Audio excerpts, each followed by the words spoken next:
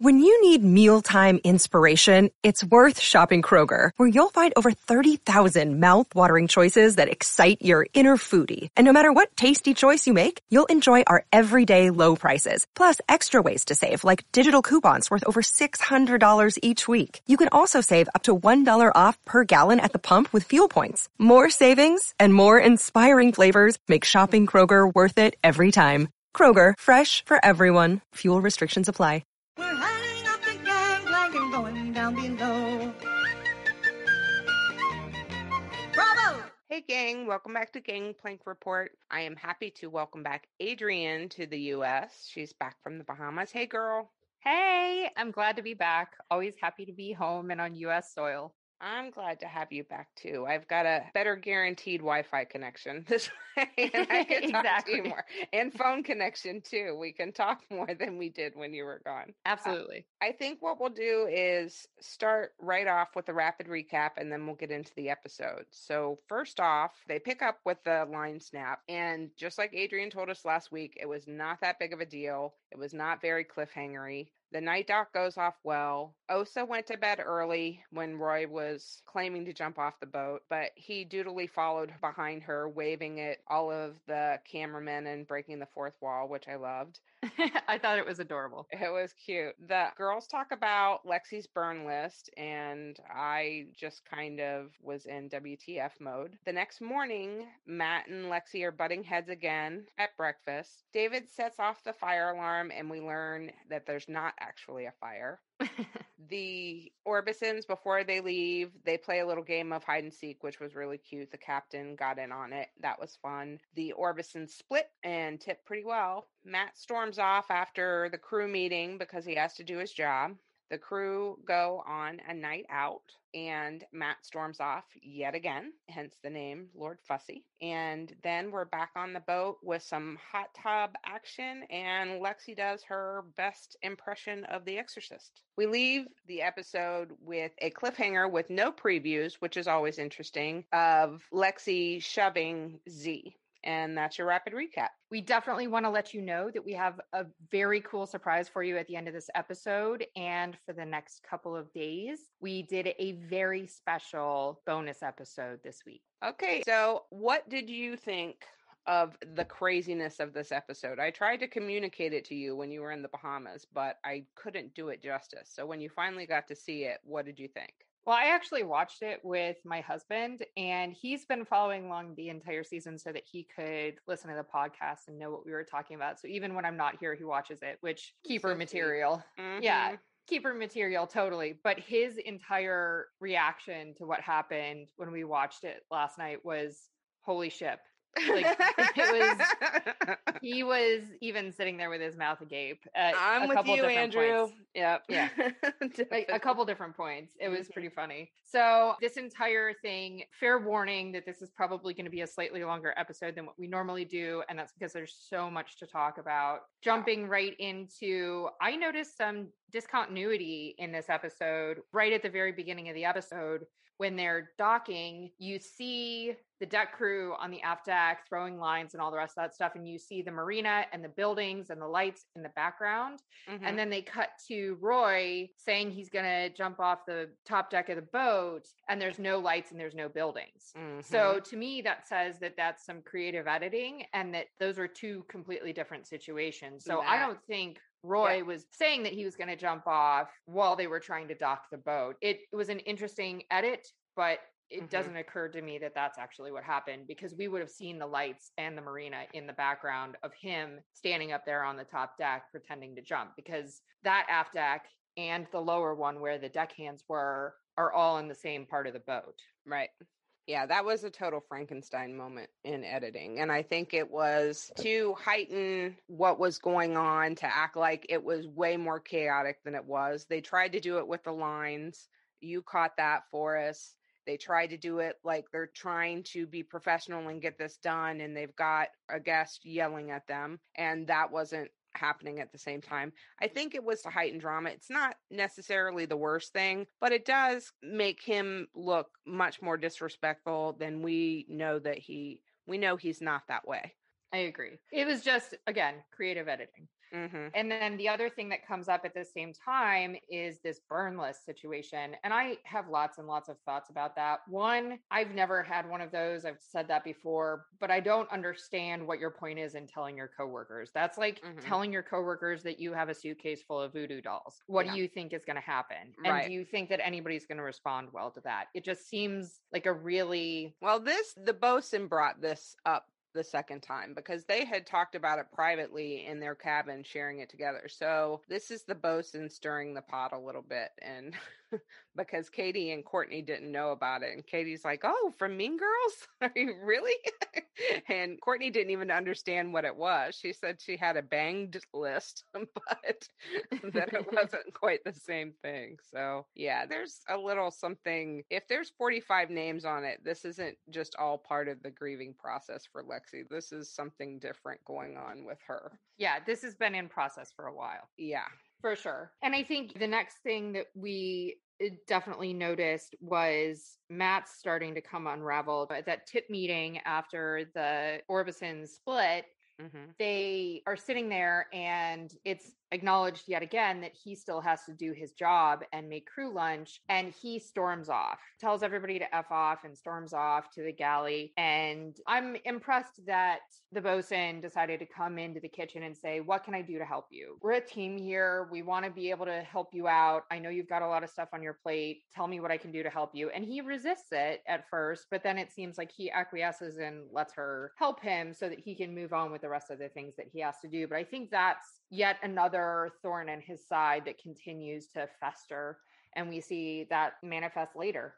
Yeah, he definitely falls into victim role very easily and is pretty hot-headed. I don't know if you notice, but as he's talking about having to do this and he's all by himself and he doesn't have a big group and he doesn't get any time off, he doesn't get a day off, they're flashing in between departments and showing all the different crew members and the work that they have to do on quote unquote their off day. You know what I mean? Because they have to turn the boat over as well. So it's not like he's the only one working and they're not working. They're absolutely working as well. So those kind of editing moments I really enjoy because it does point out the hypocrisy, and I live for that. Absolutely. And then we end up at this crew dinner. So after they get all their duties taken care of, we show up at this crew dinner, and I, for the life of me, would love to have been a fly on the wall for all of that. I know we saw bits and pieces of what has to have been a couple hours worth of conversation, but the bits and pieces that we did see were just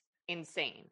Right. And this is where we come up with Swag Nasty and Lord Fussy. Lexi calls herself Swag Nasty, and I'm perfectly content to continue to use that as her name going forward if you're okay with that. Let's do that. And same thing with Lord Fussy. I think both of those names that are self-proclaimed are perfect for these Lord two. Fussy. Yes. So. Yeah. And we see more of that during this crew dinner. A lot of the conversations that happened, I feel like it's probably really important to explain what it's like in yachting. It's not a 9-to-5 job where you get to clock out and go home. And there has to be a healthy balance between your personal life and your professional life. And working on yachts, that can be a real gray area sometimes. And I think that's where we see this come into play, where after Lord Fussy has enough to drink, he starts to talk about his personal life a little bit too much. How much do you really want your coworkers and your boss, speaking specifically to when he was telling the captain about his proclivities, how much do you really want your coworkers to know about your sex life? Nothing. In the first handful of days of meeting them? It just seems really inappropriate. That's my answer. Yeah. Nothing. Not a swinging thing. Yeah. And it's interesting to me that all the rest of them, including Katie, who is completely on the opposite end of the table, had had enough of it. Obviously, there was much more of it to what we saw because every single one of them at some point was like, can we just stop talking about your sex life, please? Nobody cares. Right. This is awkward conversation, clearly not appropriate for dinner. And shortly thereafter, he gets up and storms off because he feels underappreciated. And the things that he says as he's leaving don't even really pertain to the dinner conversation that I'm a he's nice forcing on everybody guy. else. I'm clean. I don't even know what that means. You know? Right. It just seemed really disconnected from the fact that he was having a conversation with everybody about how he likes to have threesomes and other things. We do know that he was trashed. And what you were saying about not knowing the time frame, he had a glass of rosé to start, then he ordered a bottle. And the next thing you know, he's eating his meal and can't keep pasta on a fork. So we know that he's gone, but there still has to be some line of professionalism that you maintain in even though you're living and working with these people for several weeks on end. We're still only in basically week 1. Right. So for him to divulge that much information when it's not appropriate in front of a large group of your coworkers, and it's very clear that everybody's sending you signals that this is not warranted and not invited conversation. And it wasn't even funny. Like if they were all joking about it, it would probably be one thing, but none of that happened. He was a human non sequitur the whole time. They were trying to talk about other things, and he just kept wanting to talk about sex. And it was just, I don't know, it was very weird. It was very weird. And we hear from Swag Nasty a little bit, and that obviously comes full circle in a little bit here. But Matt storms off thinking he's a nice guy and doesn't deserve this kind of treatment from his coworkers, and then proceeds to go back to the boat, smash every camera on the way, and pack up all his stuff and leave. Right. Just craziness. I mean, his temper is really something. It's kind of 0 to 60, really, and it's hard to grasp. But once he left, it seemed like everything mellowed out a lot for a while at the crew dinner, and that they really did enjoy themselves. But before we talk about it, we did have a question from a listener. Aaron asked, during your usual charter seasons, do you guys on your days off go out together for a crew dinner? Because she says she felt like if she was living and working with the same group of people, that the last thing she'd want to do is hang out with them on her time off. So that kind of plays into this here a little bit. So 2 things. One, yes, oftentimes we do because you're in isolated places for the most part. So if you're going to go out, first of all, there's always safety in numbers. And when you're in places that are unfamiliar to you, it's always safer to go out with other people.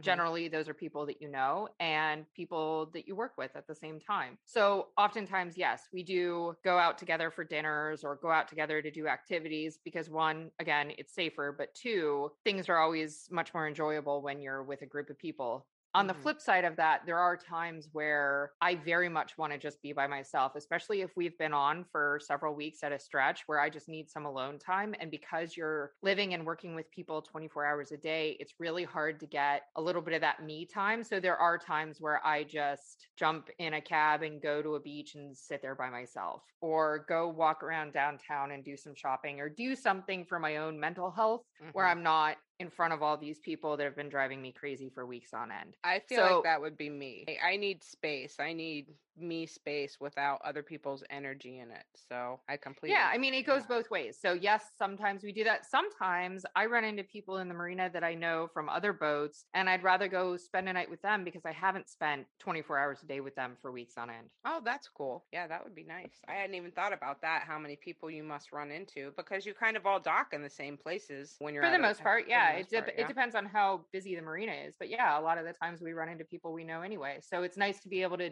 do a little bit of a break. And sometimes those are the people that you vent to about the people that you just spent weeks on end with. Right. So that's also a little bit cathartic sometimes. Yeah. Okay, Aaron. Well, there's your answer on that. But we get back to the crew and they're all FaceTiming their families. They even made a comment like, why when we're drunk is the only thing we want to do is FaceTime with our family. And we get to see a conversation Courtney's having with Z's brother. That was really funny that the phone died and Z was like, I'm glad, because Courtney was getting a little flirty with his brother, which was cute. So the crew night seems to be going well, but later on, Swag Nasty starts to get a little prickly when it comes to the bill, and everybody's having to pay 300, I don't know if it's euro or local. Kuna. I think. Kuna. is the Okay. term. Yeah. Okay. So everyone's paying $300. Everyone's done theirs. Which I saw somewhere, someone mentioned it, maybe on the Reddit page, that's like $45 US or $60 US. Okay, so we're not talking about a fortune here. No. But it becomes this big battle. And part of it, I think, was a miscommunication because I think Z started to say that Malia paid and then he corrected himself and said Malia paid hers. And so Lexi's thinking she's paying Malia. And Lloyd's trying to say, no, you have to pay your own. She paid for hers. You have to pay for yours. And she just got hostile out of really what seemed over something very small. If it is $45 or $50, whatever, that doesn't seem right. And she starts comparing her degree. And I don't know if you noticed this, but earlier she said she had a biology degree and now she says she has a physics degree. So I know you can have multi-majors because my daughter graduated with one in bio and one in OChem, but she just got very contentious. So she walks off this time. So we've got a double walk off. So she storms off and separates herself a little bit from the group. They all decide to go hot tubbing when they get back. They sort of notice Matt's gone, but nobody really knows that he's gone. They just know he's not in his room. Doesn't seem like they spend a terrible amount of time looking for him either. Yeah, no, it doesn't. So Swag Nasty and the bosun are in their cabin, and Swag Nasty gets into it again and even escalates it from how she was at the restaurant, I thought. Did you not think it got nastier? Oh, it got swag nastier. Yeah. Look at you. Too funny. But yeah, she was talking about, at least I have something to go back to, and you've got nothing, and I have an $8,000 a month apartment, and I have 3 Exactly. cars, and I've got 2 degrees, and we get it. You think your life is impressive. Oh my gosh, it was crazy. I don't understand how she thought that any of that stuff would endear herself to anybody, especially the bosun, and clearly it did not. Yeah. And it only got worse from there. Yeah, it did. It seemed like it mellowed out as soon as they got to the hot tub. Everybody was drinking, having a good time. They played a little truth or dare. David ran around the bow naked. Props to him for playing along. They were drinking. Katie seemed like she was having a good time. Like everybody seemed like they were in pretty good spirits. And then that ended abruptly. Yeah, it ended as soon as David came back in from doing his little streak. He leaned over and was going to ask the bosun. This was his moment. This was what he's been building up to this whole time, asking her if she could see them as something other than coworkers. And for whatever reason, Swag Nasty felt the need to jump in and call him a butt kisser and all this kind of stuff when she had no idea what the conversation was about. And Lloyd, who wants to support his mate, he wants to support his buddy, he just tells Swag Nasty to shut up, which I don't blame him. I wanted her to shut up at that point too, but it just went downhill. Well, and can we talk about something that if what Swag Nasty did to Lloyd had been in the reverse gender, that person would have been off the show immediately. Absolutely. That if any one of those guys had gotten up in any one of those girls' faces and put their junk in their face, you know that the entire internet would be aflame and that person would be canceled immediately.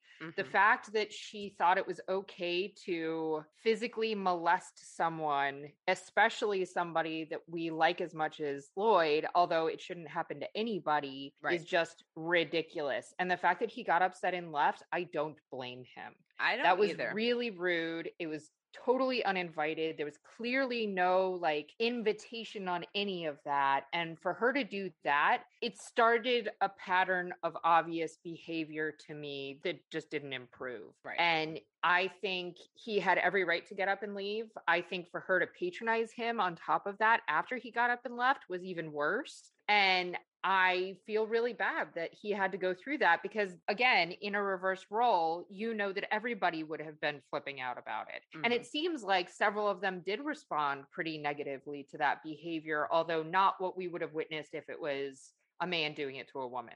Right. I thought that the bosun was very protective.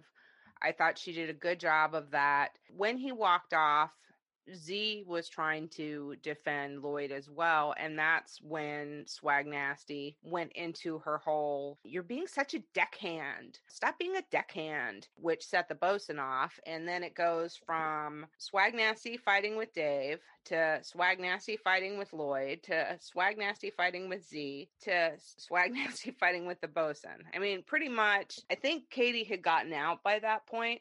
And I think looking at it, Katie came up to try to calm the situation down. And it seemed like that started to work until the bosun reintroduced herself to the situation. And then it just continued to get bad again and carried down into the crew area. And where we leave it is with Swag Nasty shoving Z. And we don't know all the context of that because that was kind of the cliffhanger for the episode. But it seemed like it just started to escalate and escalate. And she threw in a couple racial slurs. I mean, it just doesn't seem like somebody should have just locked her in a room until she sorted herself out, because that, you know, I totally empathize with the bosun who was like, I have to sleep in a room with her. What am I going to do?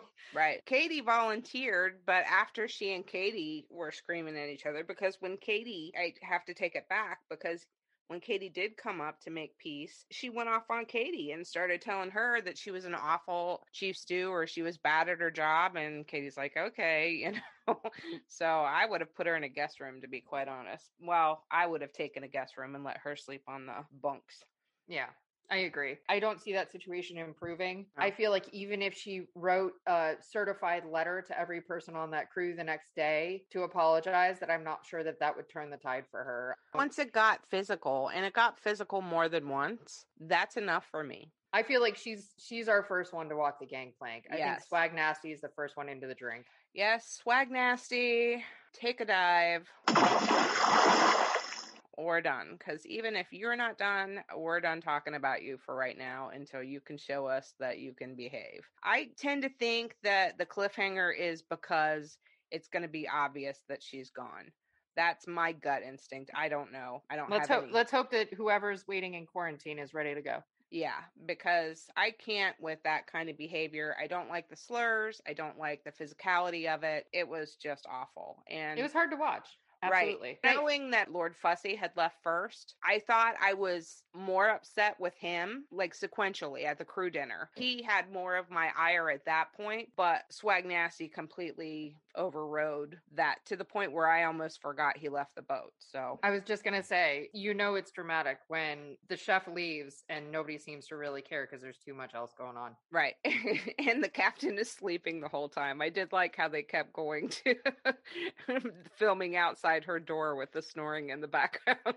I mean, it's entirely possible that she was far enough removed from the actual site of all of that to not hear much of it, but it seems really surprising to me that she wouldn't have heard something along those lines. So who knows how well she was sleeping. I mean, it seems like a rock to me.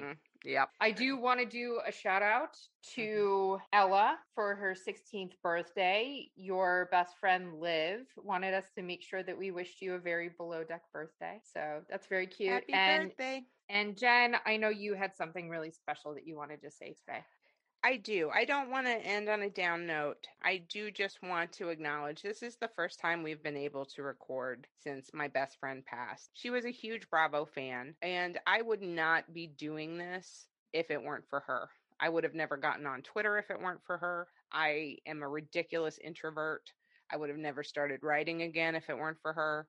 So I just wanted to dedicate this to my fairy, because none of this would be happening right now if it wasn't for her. So I wanted to say a very personal thank you to Fairy Dusted for getting you into this in the first place, because we wouldn't be here otherwise.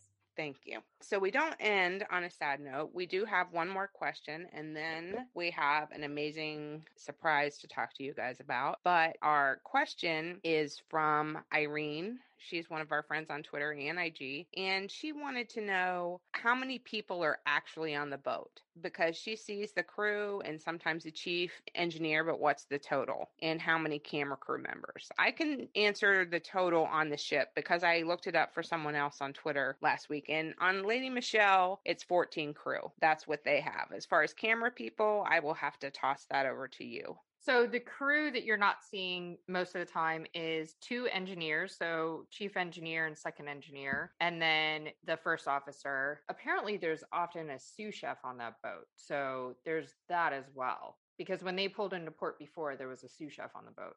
Remember when we saw on Sailing Yacht, the crew that came on to charter the boat? That's true. There was a sous chef there. Mm-hmm. So there's at least a sous chef normally for that boat. For the camera crew, it really depends. My season, we had at least 4 camera operators and 4 sound engineers that were following us around because they run in teams, they run in pairs to follow us with audio and video. And then there's an entire team of producers that are sitting in one of the staterooms watching all the footage so that they can tell the camera crews where to run to, where things are actually happening. So to my understanding, there's more. So there's at least 6 camera crew and audio engineers that are running around the boat at all times, and then probably at least 3 production crew in one of the rooms. So more than it seems like, that's for sure. That does sound like an awful lot. So there's your answer, Irene. Thank you so much. You've been a loyal listener, and thanks for interacting with us. And anybody else, if you have a question, feel free to message us on Twitter or IG, or email us at gangplankreport@gmail.com. So I will let you give everybody our surprise, Adrienne, because it happened because of you. So go ahead. I have had a really great interaction with Roy Orbison Jr. since his first appearance on Below Deck Med, and we were able to interview him about his experience this time around. It was so much fun. It was so great. What we thought was going to be a 20-minute interview turned into an hour, and it was nonstop. It's very interesting because we were both shocked by some of the stuff that he told us about his trip. So much scoop, guys. I.e. the length of the trip is one of the biggest things that was a shock to us. So you'll have to tune in tomorrow to find out what that is. We've decided to make it a 2-part. So we'll have half of it coming out tomorrow on Wednesday and half of it coming out on Thursday, so that you can tune in and find out what he had to say. But he had so many interesting insights. We had so much fun talking to Roy and Osa, and of course, Roy the Third and Bo. So we had a really great time chatting with them. We may or may not have gotten an invitation to go to Sweden at the end of it. So there's that. Please definitely check out this extremely special interview with Roy Orbison Jr. and his beautiful family. Yes. We really enjoyed it. We think you will too. It was wonderful, and we are very excited to share it with you guys. They're an amazing family. I feel like they got a raw deal on this edit this season. Last season, we got to see the great side of them there, and absolutely an adorable family. And I think you guys are going to love what we were able to learn from them. So check that out.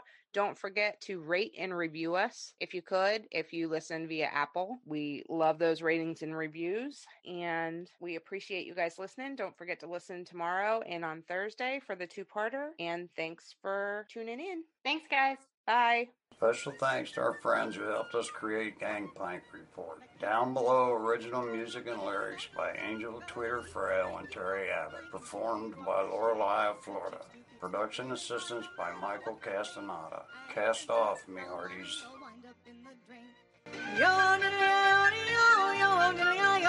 We're heading up the gangplank and going down below.